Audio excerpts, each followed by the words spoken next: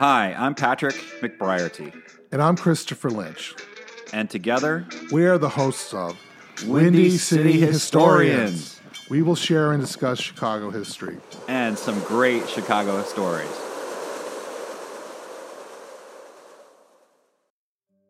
Sponsored by Rapunzel, R-A-P-U-N-Z-L. Created by two high school friends toward improving financial literacy with simulated financial trading competitions and scholarships. Rapunzel creates excitement and encourages financial education. Check out their free mobile app and the interviews of Brian and Miles in the press. R-A-P-U-N-Z-L. No E.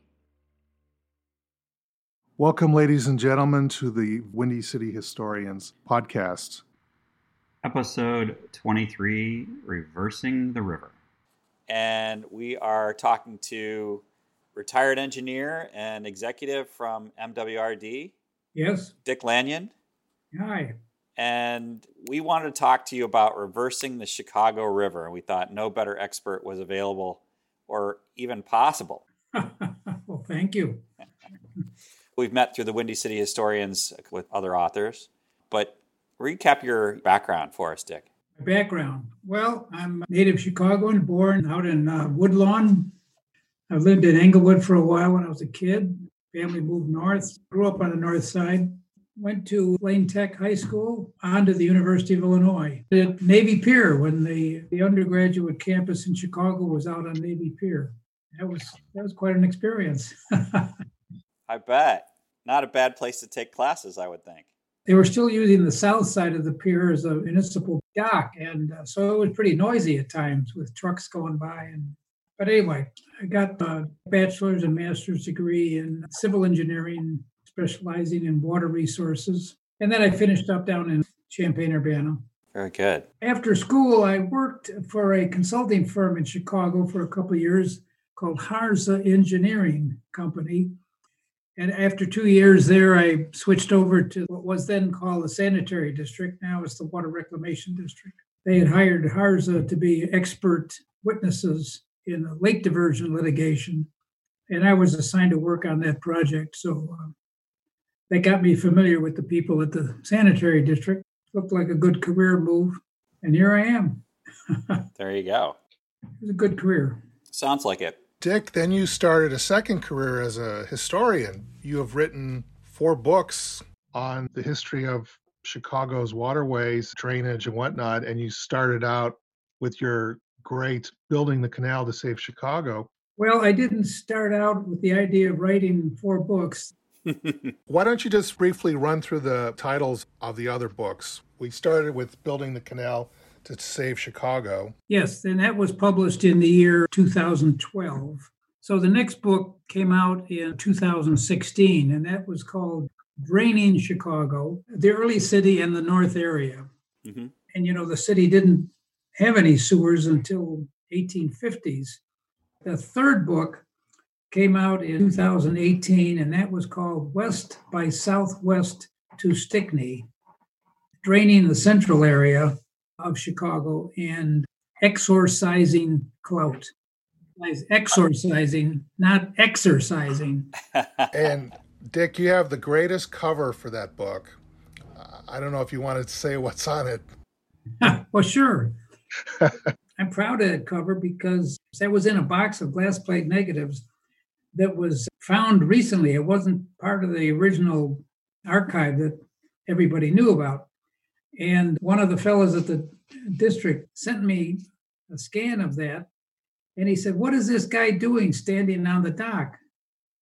And I said, "Justin, he's probably urinating. What else would he be doing?"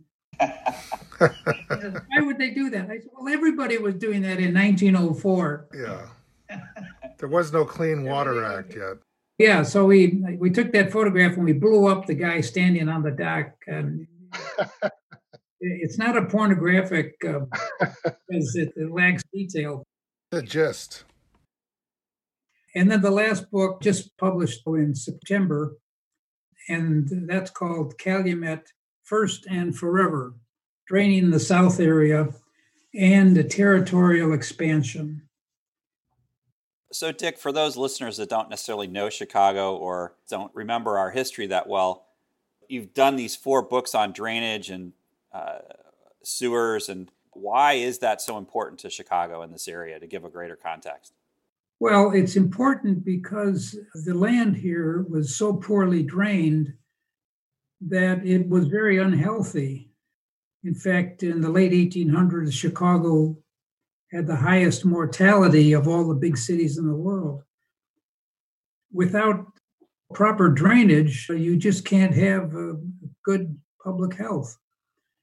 And the importance of the canal system is that it provides an outlet. All of this water was sitting on the land in Chicago. The canal system is kept below Lake Michigan, so we're not subject to the vagaries of Lake Michigan. And of course, right now, Lake Michigan is relatively high. And if we were discharging to the lake, believe me, we'd be sitting in water a lot in order for gravity to do its job. Right. Not only drainage, the canal system also provided navigation for commerce and to help the economy of the city. Of course, today, the river system and the canal system provides for recreation. A lot of people get out there in canoes and kayaks and motorboats and whatnot. Rereading your book, one of the immediate issues was also just the smell and the odor, particularly in the summertime, of sewage in the river and the canals, right? Yes. Well, as I said earlier, Chicago didn't have sewers, and they realized that they needed sewers to drain the land. Very important to do that because of the cholera that was causing a lot of illness and high mortality. Mm-hmm. Being kind of a marshy place, it must have been very unpleasant living here with water around a lot and then not being drained very well. And there was an engineer came over, was it Chesbrough? Chesbrough. He was from Boston, but he did go to Europe. After he came to the Chicago, even before Chesbrough was brought here in 1855, they knew they would have to start filling in the streets. And so, as you said, Pullman was in the business of raising some of the buildings. Of course, not all buildings were raised. Sometimes they just converted the first floor to the basement. That started in 1855, and Chesbrough came and he laid out a sewer system, and they started building sewers in 1856. Then the city fathers wanted to take a tour of Europe. That was kind of a popular thing, and everybody was installing sewers to see what the big cities in Europe were doing with sewers. I mean, good plumbing's important. Yes, absolutely. Oh, yeah. We didn't have it. We probably wouldn't want to live here. 15 years later, in 1871, all 30 square miles of the city were sewered. Wow. It was a remarkable achievement. Now, that was great for the land, but what happened? The sewers discharged into the river. So now the river became very polluted with sewage. And of course, the Chicago River didn't have much of a watershed, so didn't have a steady flow. During dry weather and hot summers, the river became very putrid and unhealthy, obnoxious. Were all cities like this, Dick, where they drained into their drinking water? Because basically that's what was happening, is the sewage was going into the water that Chicagoans drank. Are other major cities like Boston or New York using this methodology? All big cities use the same methodology. Most big cities like New York, Boston, or St. Louis, they're on a big river. And you could go upstream and take water in, and if you discharge your waste, it would go downstream. In Chicago, upstream and downstream were the same. Right. We had a problem here, but they used the same technology here, and that ultimately was to send the wastewater to a different downstream than the lake. But it took a while to do that. It wasn't until 1848, when the Illinois and Michigan Canal opened, that first began to divert water from the Lake Michigan watershed to the Mississippi River watershed. Not a lot, because the I&M Canal was pretty small, but they were able to send some Chicago River water the other way. Were those the pumps at Bridgeport? Well, the Bridgeport pumps, yes, they came in a little later, around in the 1870s. What happened was that when they were building the canal, the I&M Canal in the 1830s and 40s, the state was running short of money, so they didn't dig the canal as deep as they had originally planned between Chicago and Joliet. And in the 1860s, Chicago offered to deepen that stretch of the I&M Canal and install pumps at the upper end, which was Bridgeport. And that was done to increase the capacity of the I&M Canal to discharge more water from the Chicago River. And ironically, one of the engineers on that was Roswell B. Mason, who became mayor of Chicago during the Great Chicago Fire, if I recall correctly. Yeah, a lot of names linked to waterworks and so forth. So the I&M Canal then connects with the West Fork of the South Branch around Damon Avenue, or what used to be Roby Street. Actually, the I&M Canal connected to the South Branch right at Ashland Avenue, which was the confluence of the South Fork and the West Fork. Got it. All right. And then that took it all the way down, kind of paralleling the Des Plaines River from Summit down to the Illinois River, correct? Yes. And how many locks were in between? I can't recall. The I&M Canal had 17 locks. Okay. Between Chicago and Joliet, there were 5. Got it. And the 5 were all at the Des Plaines River Valley between Lockport and Joliet. It was pretty flat between Chicago and Lockport. Right. Dick, you have some great maps in your book. Did you design those maps yourself? Yes. Yeah, they're hand-drawn, they're great. And I loved how you noted the Ogden-Wentworth Canal, which, isn't that basically where Mud Lake was? Yes, it is. You know, the I&M Canal was there, but the Mud Lake was still there. And 2 of our early mayors, Ogden and Wentworth, bought cheap land underwater and dug a ditch to drain the water away. And that was the Ogden-Wentworth ditch. And it connected to the Des Plaines River on the west and to the West Fork on the east. Now, historically, the Des Plaines River would overflow. And because in the western suburbs, the Des Plaines River is higher than Lake Michigan, some of its floodwater would flow through Mud Lake and to the West Fork and down through the city. That was expected to be an annual event, and it did occur. There were a couple of years when there was a big flood that caused a lot of damage. But you had this situation now when Ogden and Wentworth dug their ditch, that just made it easier for the Des Plaines River to flow back to Lake Michigan. So it was bringing more water into the Chicago River that people didn't want. Sort of like flushing a toilet then, and it all ended up out in Lake Michigan. Yeah.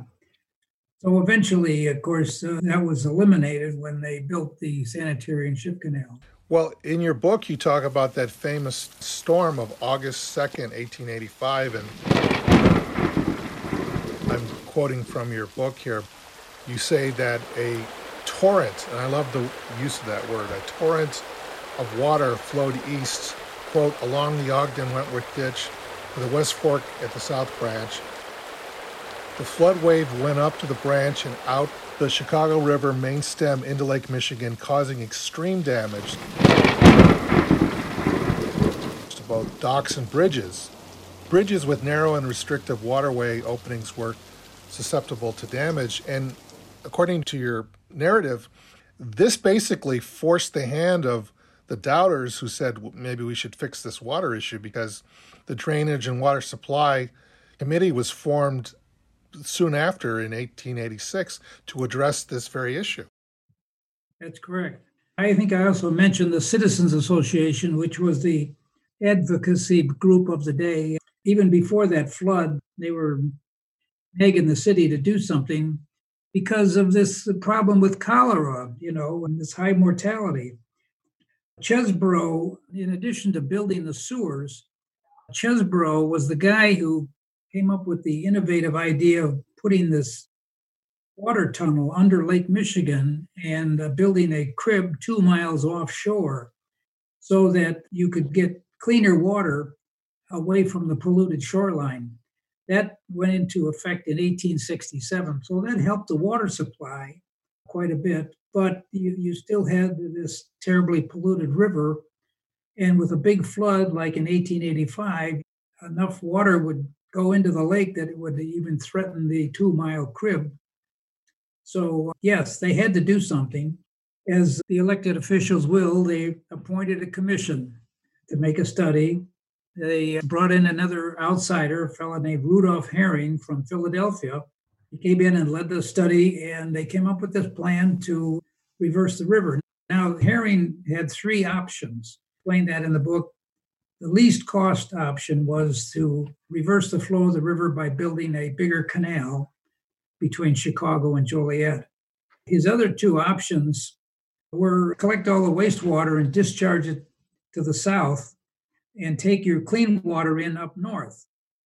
That works when the currents in the lake are going counterclockwise, but sometimes they go in the other direction, and so that wouldn't work all the time. His third alternative was to pipe all the wastewater south to the areas along the Kankakee River, which were very sandy. And of course, downstaters didn't want Chicago's poop to be sent down there. That idea wouldn't float either. No pun intended. Yeah, right. Even building the bigger canal wasn't something that was favorable to the downstaters unless the canal were navigable. So that was a requirement in the enabling legislation that if Chicago was going to build a canal, it had to be navigable to replace the obsolete I&M Canal. And I mentioned in the book that the state passed this law. It was introduced in the 1887 session, but it didn't make it. But it was approved in the session of 1889. By the end of that year, the people in Chicago rolled up their sleeves and they passed a referendum and they determined the boundaries of the district.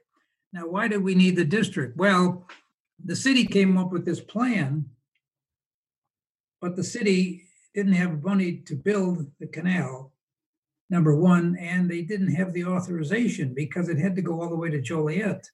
You would be going into the next county. So that's why the Illinois General Assembly enabled the creation of a new form of government, a new form that would have larger scope of authority and taxing ability so you could raise more money because the city couldn't raise any more money. All right. I know the city was limited by the Illinois Constitution. I think the debt could only be something like, I want to say 10% of tax revenues, which was mostly property-based, and that got changed later. But yeah, cities were greatly limited, and the thinking was it should be pay to play would be the best way to finance all this stuff. So when you have a larger project like this, you got to come up with some other mechanism, right? That's right. And it was tough going. After construction of the canal began in the 1890s, it had to go back to Springfield and authorization to increase the tax levy because the canal was funded entirely by the taxpayers in Chicago. There was no state money and there was no federal money. So this was a remarkable undertaking for a city to just go off and commit themselves to spend the money, but it was necessary to clean up this terrible public health problem. Right, or we'd all be wearing boots probably to this day, right? Right. And Dick, in your book, you talk about how the politicians downstate did not like Chicago. I mean, this is like a theme because they don't like Chicago now.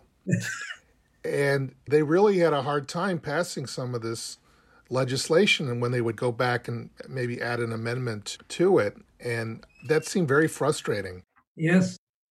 Well, they had to make it saleable, and the district would oftentimes meet the General Assembly halfway and do things that they might not have wanted to do, but they would do them just so they could get the legislation passed.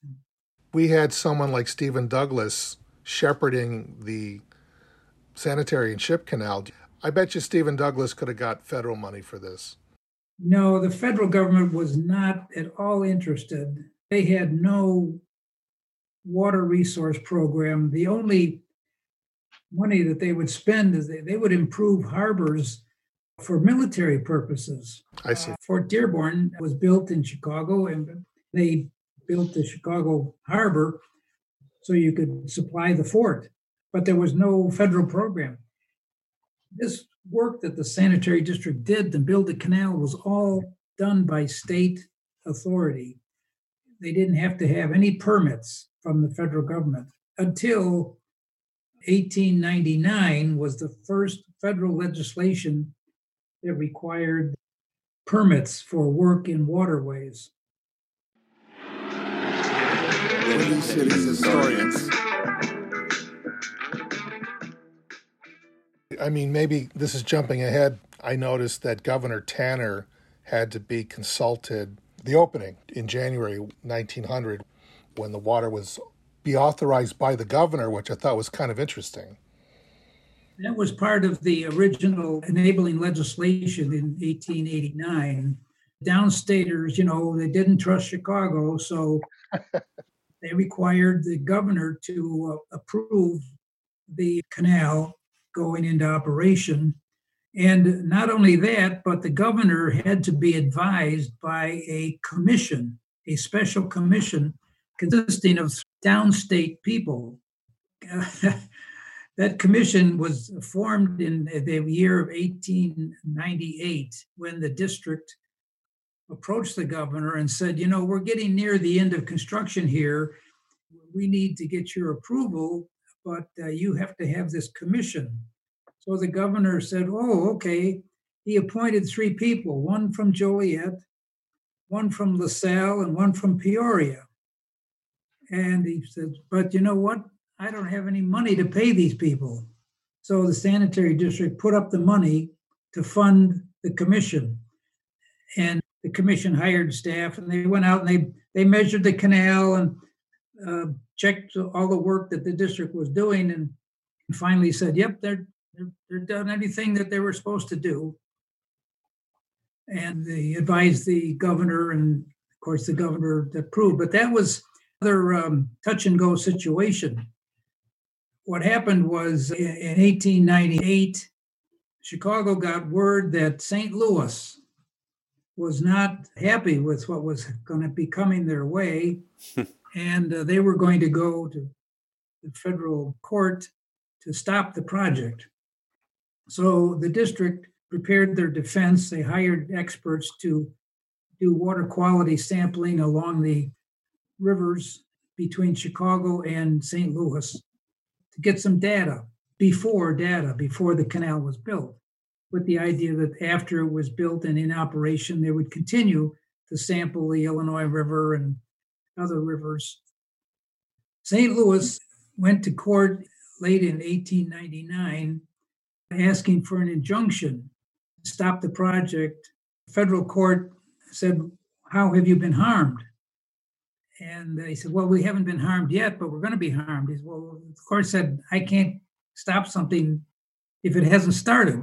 So St. Louis was put off, and the project went ahead, completed the construction, and went into operation. Now, late in 1899, the sanitary district trustees, back in those days, they were called trustees. Today, they're called commissioners. But the trustees said, we can fill this canal. We've got a 28-mile long canal that without any water in it. We can fill it. We just can't open the gates at Lockport.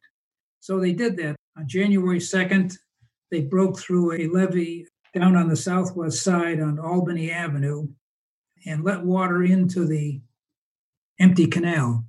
Well, in that photo, they must have known something was going to happen because everybody's wearing their Sunday best and their top hats and whatnot.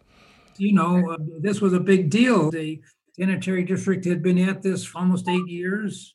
This was supposed to be the panacea to save Chicago, and couldn't wait to get started. And so, they got to the point, well, we're going to breach this dike and let water into the 28-mile long ditch.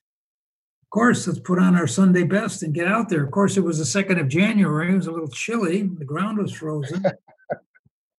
They tried everything to break up the frozen clay, but eventually a dredge was able to break enough open to let the water in.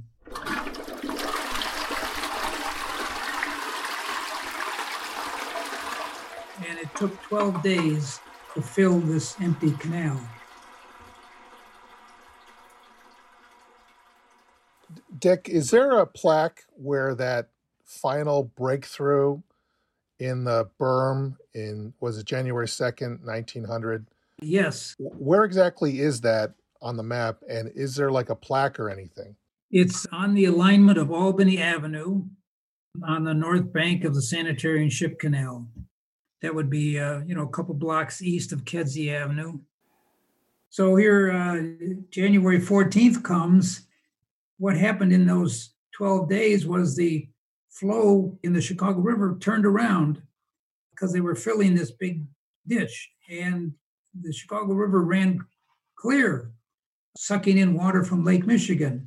It was like a miracle had occurred, and that's the way it was reported in the paper. But then on the 14th, the canal filled up and the flow stopped. The trustees started biting their nails. What's the governor going to do? Well, he finally said, okay, on the 17th.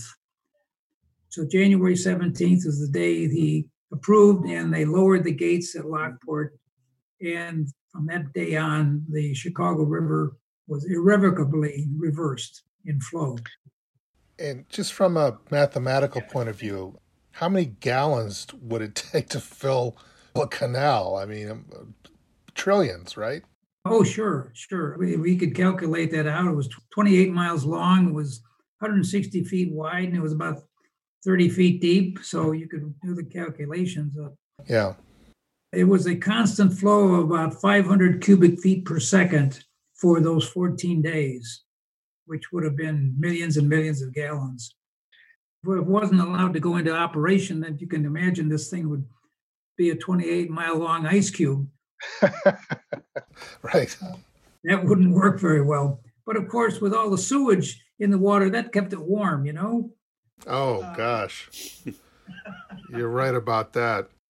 Just as a side note, the South Branch, you had Bubbly Creek. And did any of this effort help with the flow in that area by the stockyards? That's the thing. When you reverse the flow of the river, you change the gradient. Rather than the flow going from south to north, it now went from north to south. So Bubbly Creek got lowered. The point of Lake Michigan was the high point, and water was flowing downhill towards Joliet. So the water level at Bubbly Creek, or the South Fork near Ashland Avenue, suddenly lowered. Sanitary district had to do a lot of dredging to make the rivers navigable after this time because of that lowering of the water level. But they did that to maintain navigation in the South Branch and the South Fork. I've also heard, taking some river tours, and that, St. Louis and Chicago have always had a bit of a rivalry.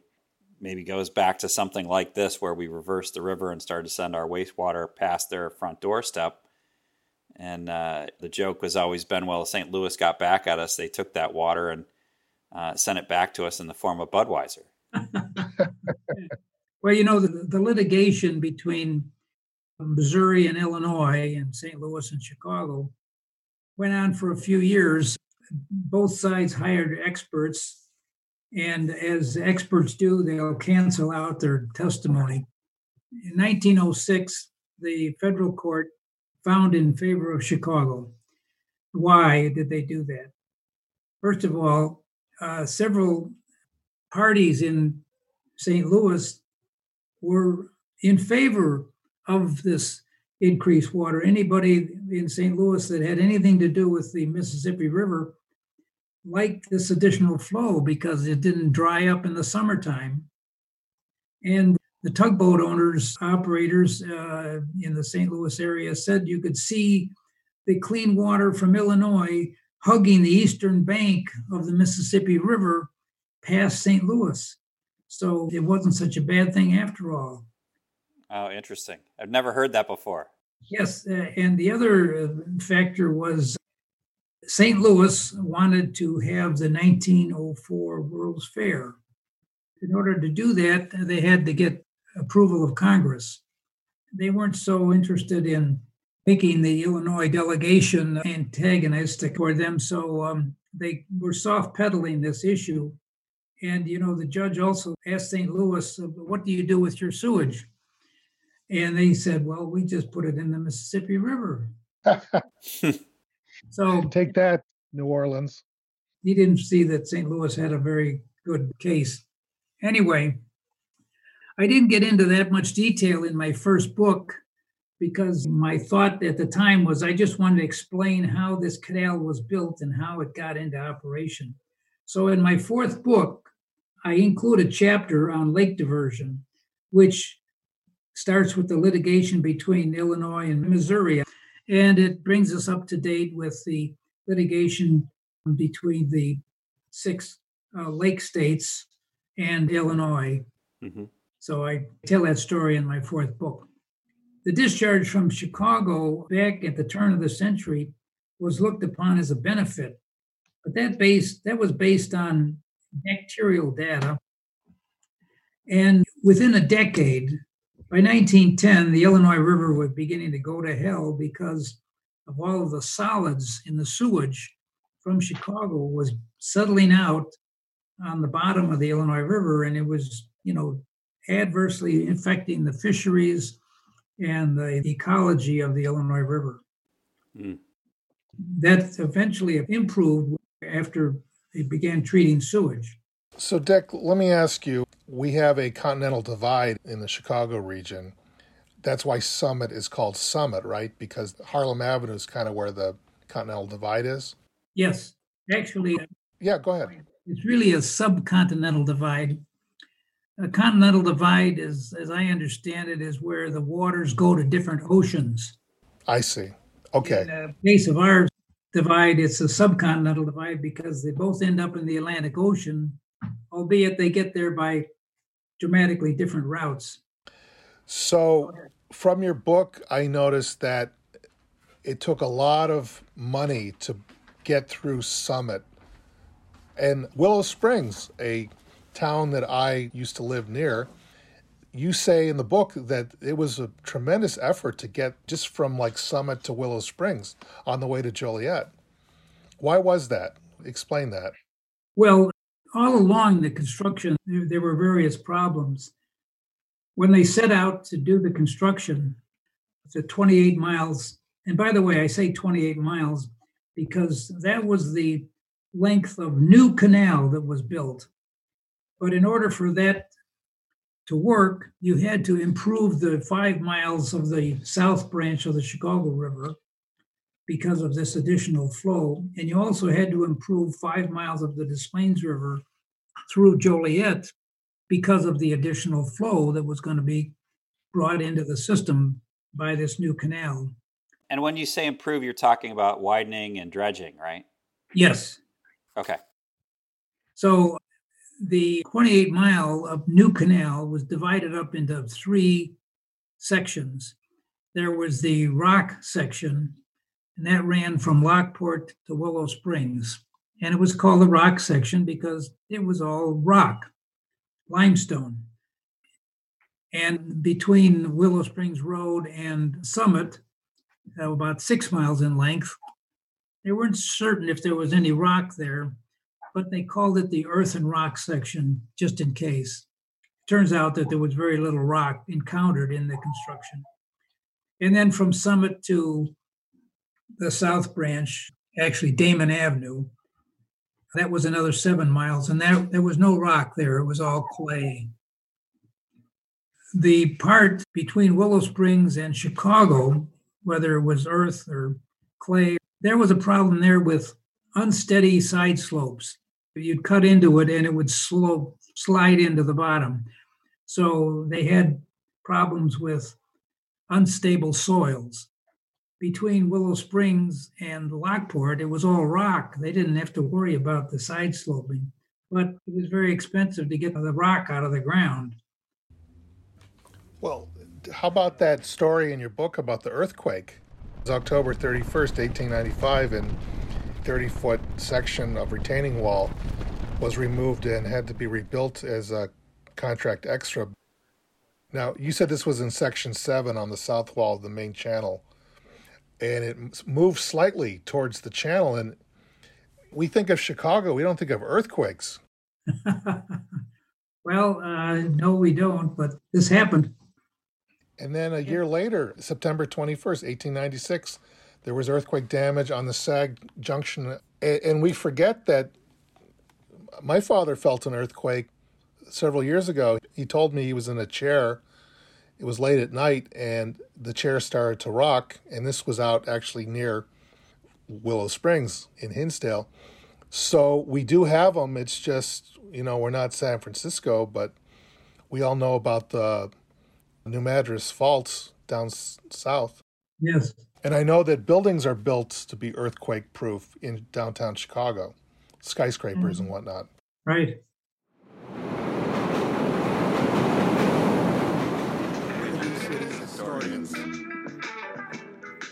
The other thing that I liked about your book, because it really well distills all the back and forth and the politics, and I've looked at those proceedings of the sanitary districts, and they're just brutal to try to wade through and pick out.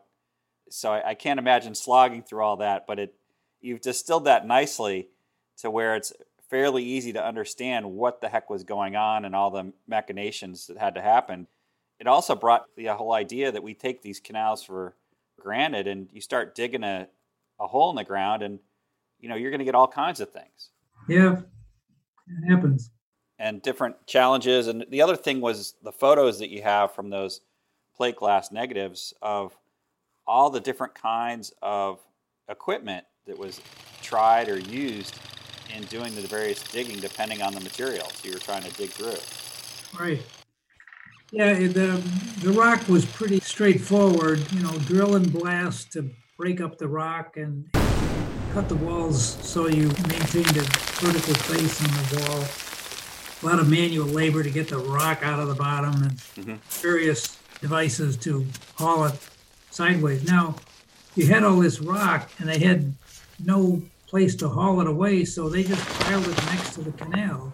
And several of the photographs in the book show this huge pile of rock next to this canal. That rock stayed there for decades. It's all gone today. It's been sold off. But back then, you couldn't afford to haul it anywhere. And where would you haul it to? So yeah, that's what was done. And in Chicago, the same thing occurred. They would pile the clay next to the canal. But in Chicago, they needed fill to build roads and raise the city and so forth. So you had a way to get rid of the spoil in Chicago much quicker than the rock farther downstream. Well, I read some of the spoils from that dredging and that of the South Branch ended up in Grant Park. Yes, that's true. To help raise that part of the lakefront. Right. Yeah, the last mile or two between Damon Avenue and Kedzie was dredged because you had the river there and you could dredge it at less cost than excavating in the dry in the last mile or so of canal. The other interesting thing is all the bridges. There were 7 railroad bridges and 6 highway bridges just in the Chicago part of the construction. Over the entire length, there were 31 bridges in total. About half of them were railroad bridges and the other half were road bridges. And of course, all the bridges had to be movable because of this requirement for navigation. However, the operating machinery wasn't installed in most bridges until navigation did occur.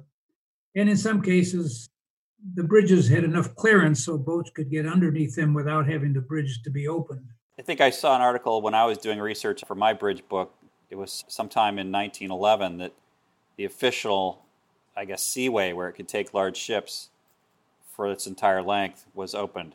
Yes. The bridge part, of course, was part of my favorite reading of your book because it has a different slant than I took, and a lot of interesting details there. Yeah, and as I said earlier, the South Branch had to be widened. Most of that work didn't get accomplished by the turn of the century when the canal was ready to be put into operation. Most of that work was done in the first 2 decades of the 20th century. And I described that work in my third book. But that was quite a challenge because railroads owned most of the property along the river. Mm-hmm. Of course, the district had to buy the land to widen the river, and the railroads wouldn't sell. So you ended up in court, and it took many, many years to convince the judge and the powers that be the district needed this. Finally, the railroads caved in and allowed the property to be bought. Mm-hmm. Dick, just a point of physics here. At this time, how high was the river in relation to the lake? I should say the Chicago River, the canal, the lake. What elevations are we talking about? Well, in Chicago, we don't refer to mean sea level. We refer to Chicago city datum. That's 640. That's in aviation, it's 640 because at Midway Airport, that's what you set your altimeter to. Oh, okay. Well, the Chicago city datum is about 580 feet above mean sea level. Okay. That sounds about right. That's been used for many years. And the Chicago city datum was set at the low level of Lake Michigan in 1847. So the lake varies between 0, you would say, and plus 2 or 3 feet. That was the normal. Now, recently it's been much higher, but it has a variation, a natural cyclical variation, depending upon the wet years and the dry years and the rate of evaporation and so forth. Mm-hmm. Once the canal was first put into operation, there was no lock downtown. So water level was set by whatever the water level in Lake Michigan was. So if there was a strong north wind, the lake would rise up, Mm-hmm. and there would be more flow coming into the Chicago River and flowing down towards Lockport. But they had to modulate the flow. They did that with the gates down at Lockport because there was a requirement in the state law that they had to discharge so much water per population. And so as the population grew, they were discharging more and more water. So there was no control on the lake end until the 1930s, when the Supreme Court limited the amount of flow that Chicago and Illinois could divert from the Great Lakes. And that's why they then built the Chicago River Lock in 1938. Were other states or Canada complaining about our flow? Oh, yes. Interesting.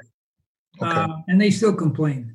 Because that whole Great Lakes system is tied together now. Yes. And so if you start to drain out of Lake Michigan, it comes from Superior and Huron and Ontario. And Lake Huron and Michigan are really the same lake. Yeah. Huron and Michigan are considered one lake because of the large right up at the Straits of Mackinac. Which, interestingly, I understand that in the wintertime, if a large amount of the lake freezes, that actually means we might have a high water level in the spring or the summer because it stops the evaporation, which I didn't even think about. But a couple months of that can make a big difference, apparently. Yeah, that's one of the driving forces. And of course, the other is the amount of rainfall that we've had or snow cover. We've had several years now with more than average rainfall, so we have high lake levels.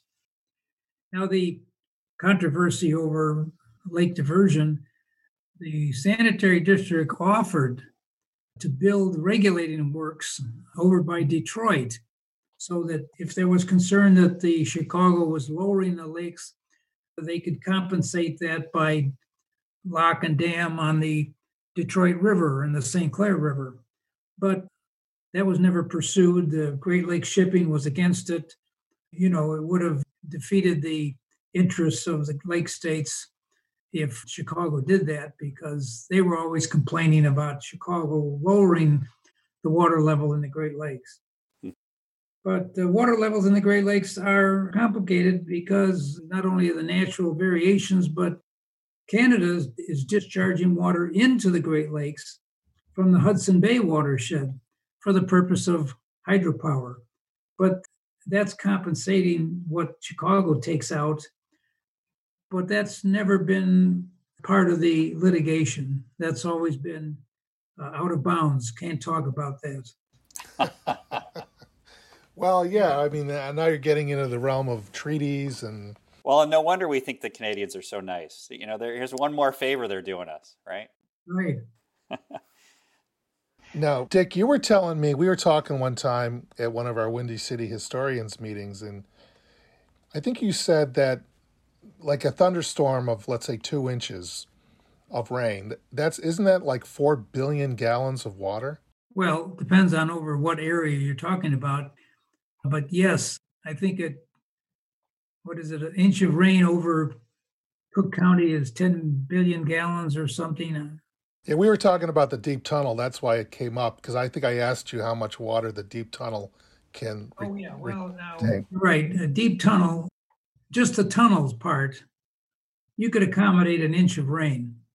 Now, when you add in the reservoir, which we have partway now, McCook Reservoir is in operation, we can accommodate more rain. So we have seen a reduction in the amount of combined sewer overflows into the waterway system. It's a good thing, of course.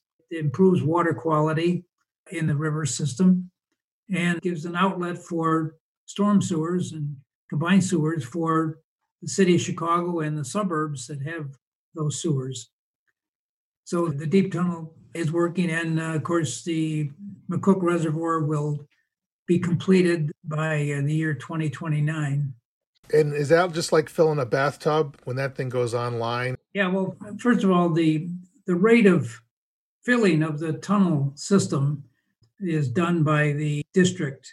You don't want to fill it too fast and cause some operational problems. And now with the reservoir partly online, the gates are left open so that the reservoir can fill and provide maximum capacity to swallow a storm. Depending upon how much rainfall we get, if the reservoir doesn't fill completely, then, there will be no overflows, and that's the way the system's supposed to work.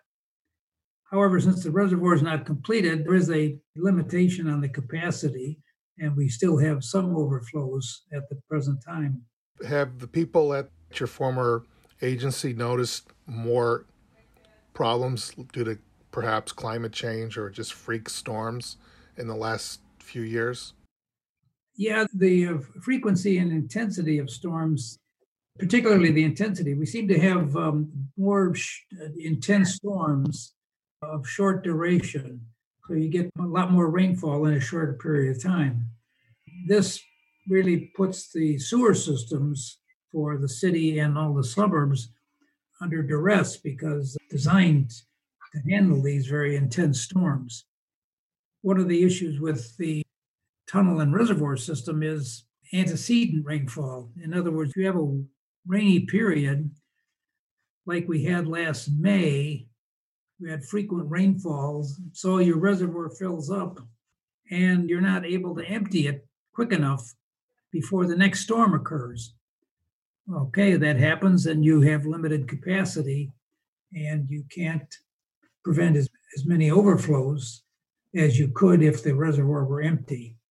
Well, and I know that's why Friends of the River has their overflow action days.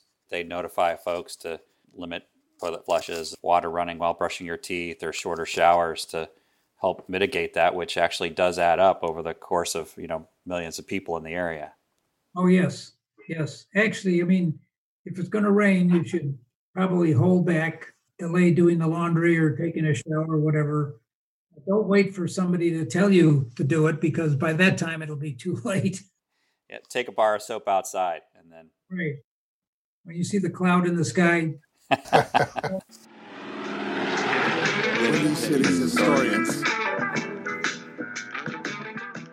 Now, Dick, I've read you are an avid bicyclist of the region. Is there a particular part of the canal that you can recommend and see this historic and important infrastructure? Well, sure. And as time goes by, we're seeing more trails along the waterways, and that's a good thing. I biked most of these trails, and most recently, a new flyover on the North Branch near Addison Street opened. The original canal construction, I point this out in one of the photographs in the book, they had to build a levee along the Des Plaines River to keep the river from flooding the construction area. And that levee is still in existence now. It's called the Centennial Trail. And you can bike on it between Willow Springs and Romeoville. With the combined efforts of the various municipalities and the Forest Reserve District, they're trying to extend these trails.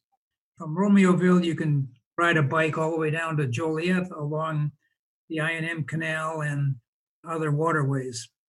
Now, the latest initiative is the Cal-Sag Trail, which extends from near Lamont eastward all the way over to about Alsip.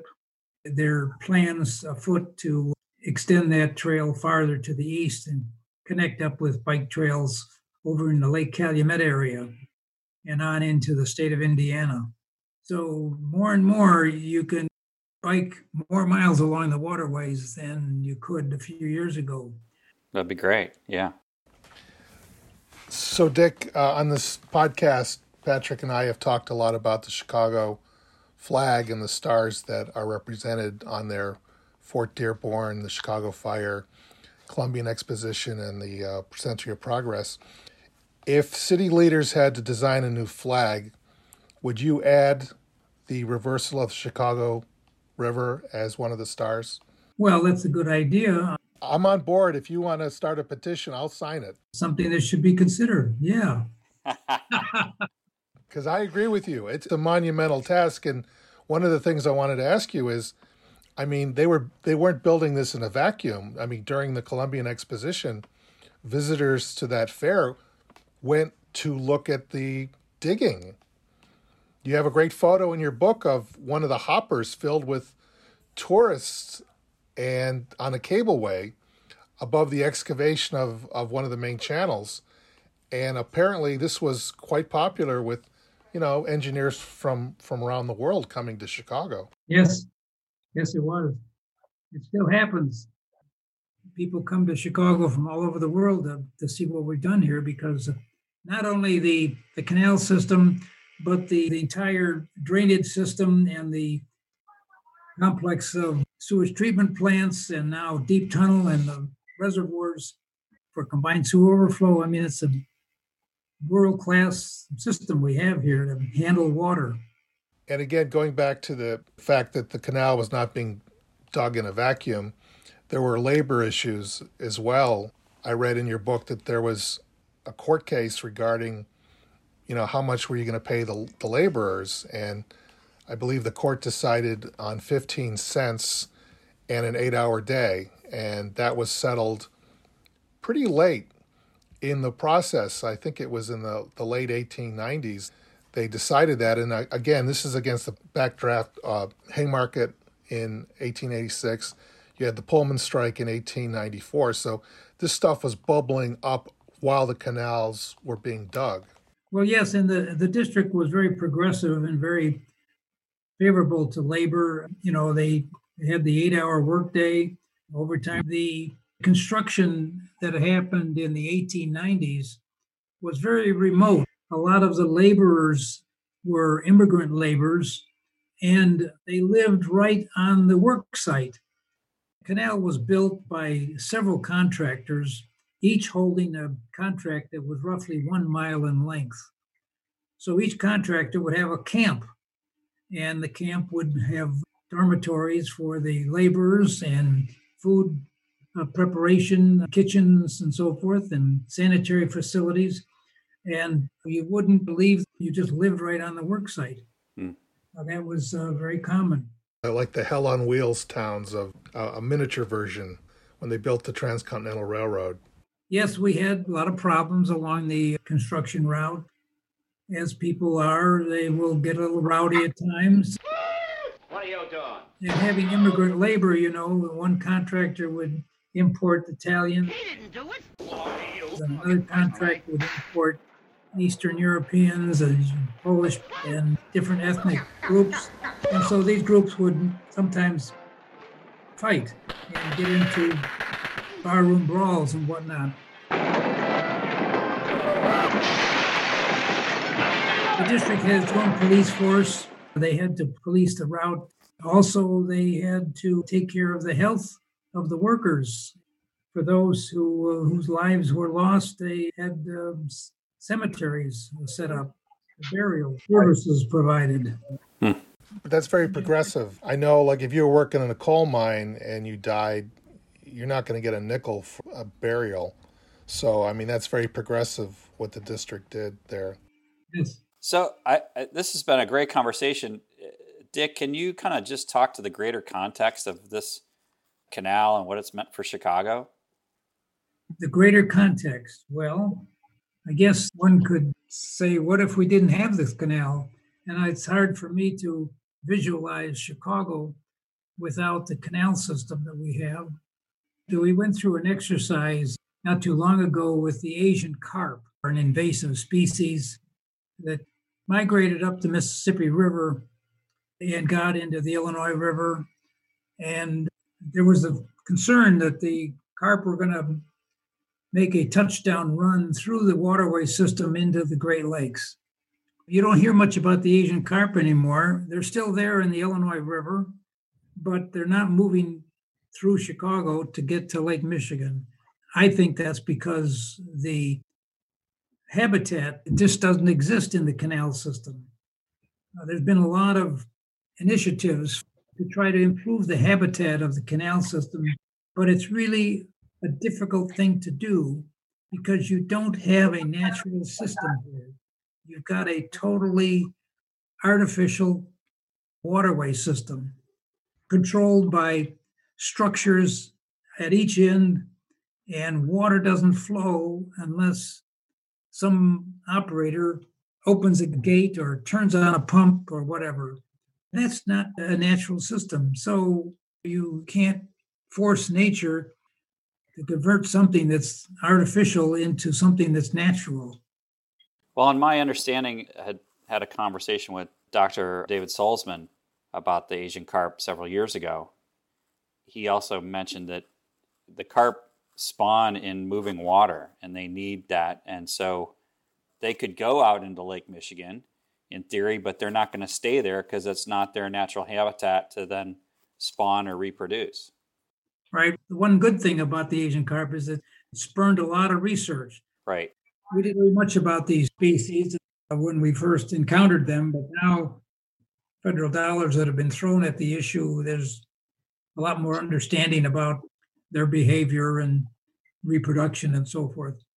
And several federal agencies got themselves together and had a coordinating committee, and they would do monitoring and go out and try to find where the carp were. And it's the result of having a waterway system and connecting the two great watersheds.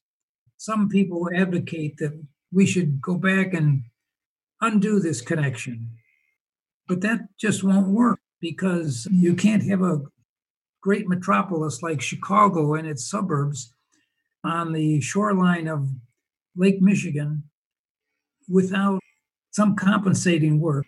You can't allow the wastewater from this huge population, even with wonderful treatment, you still have some contaminants, and you don't want those to get into Lake Michigan. So the canal system really is there to protect the lake. That was its original purpose, and that's still its purpose today. Any thought of undoing this connection is, in my mind, not realistic. It's not a practical thing. Of course, people say, well, there's other big cities on the Great Lakes and they discharge their wastewater. Yeah, that's true. But other big cities are not at the dead end of the second largest Great Lake like Chicago is. So with the combined population of Chicago and its suburbs and Northwest Indiana and Southeast Wisconsin, you got like 11 million people huddled around the south end of Lake Michigan. without Chicago. And the outflow is 300 miles north in the Straits of Mackinac. And of course, the Straits of Mackinac, depending upon the weather and the wind and whatnot, sometimes the flow is from Michigan into Huron. Sometimes it's from Huron into Michigan. Yeah. So if we're not careful, we could allow contaminants to build up in the south end of Lake Michigan. That's why I believe that the canal system is there, not only to drain the city, but also to protect Lake Michigan. That makes perfect sense. Well, Dick, we really appreciate you writing these books. I mean, they're an important addition to Chicago history. We're glad to try to capture some of that here on the Windy City Historians, and glad you could come and do an interview. Well, thank you. It's been fun chatting with you fellows. We hope to see you in person soon. All right. Great. Thank you, Patrick. Chris. Take care. Thank you, Dick. Bye. Audio editing by Christopher Lynch and Patrick McBriarty at the Waveland Island Studios. And special thanks to Jill Haagensen for the idea and branding assistance, and Nate Kennedy for technical support and speccing our audio equipment.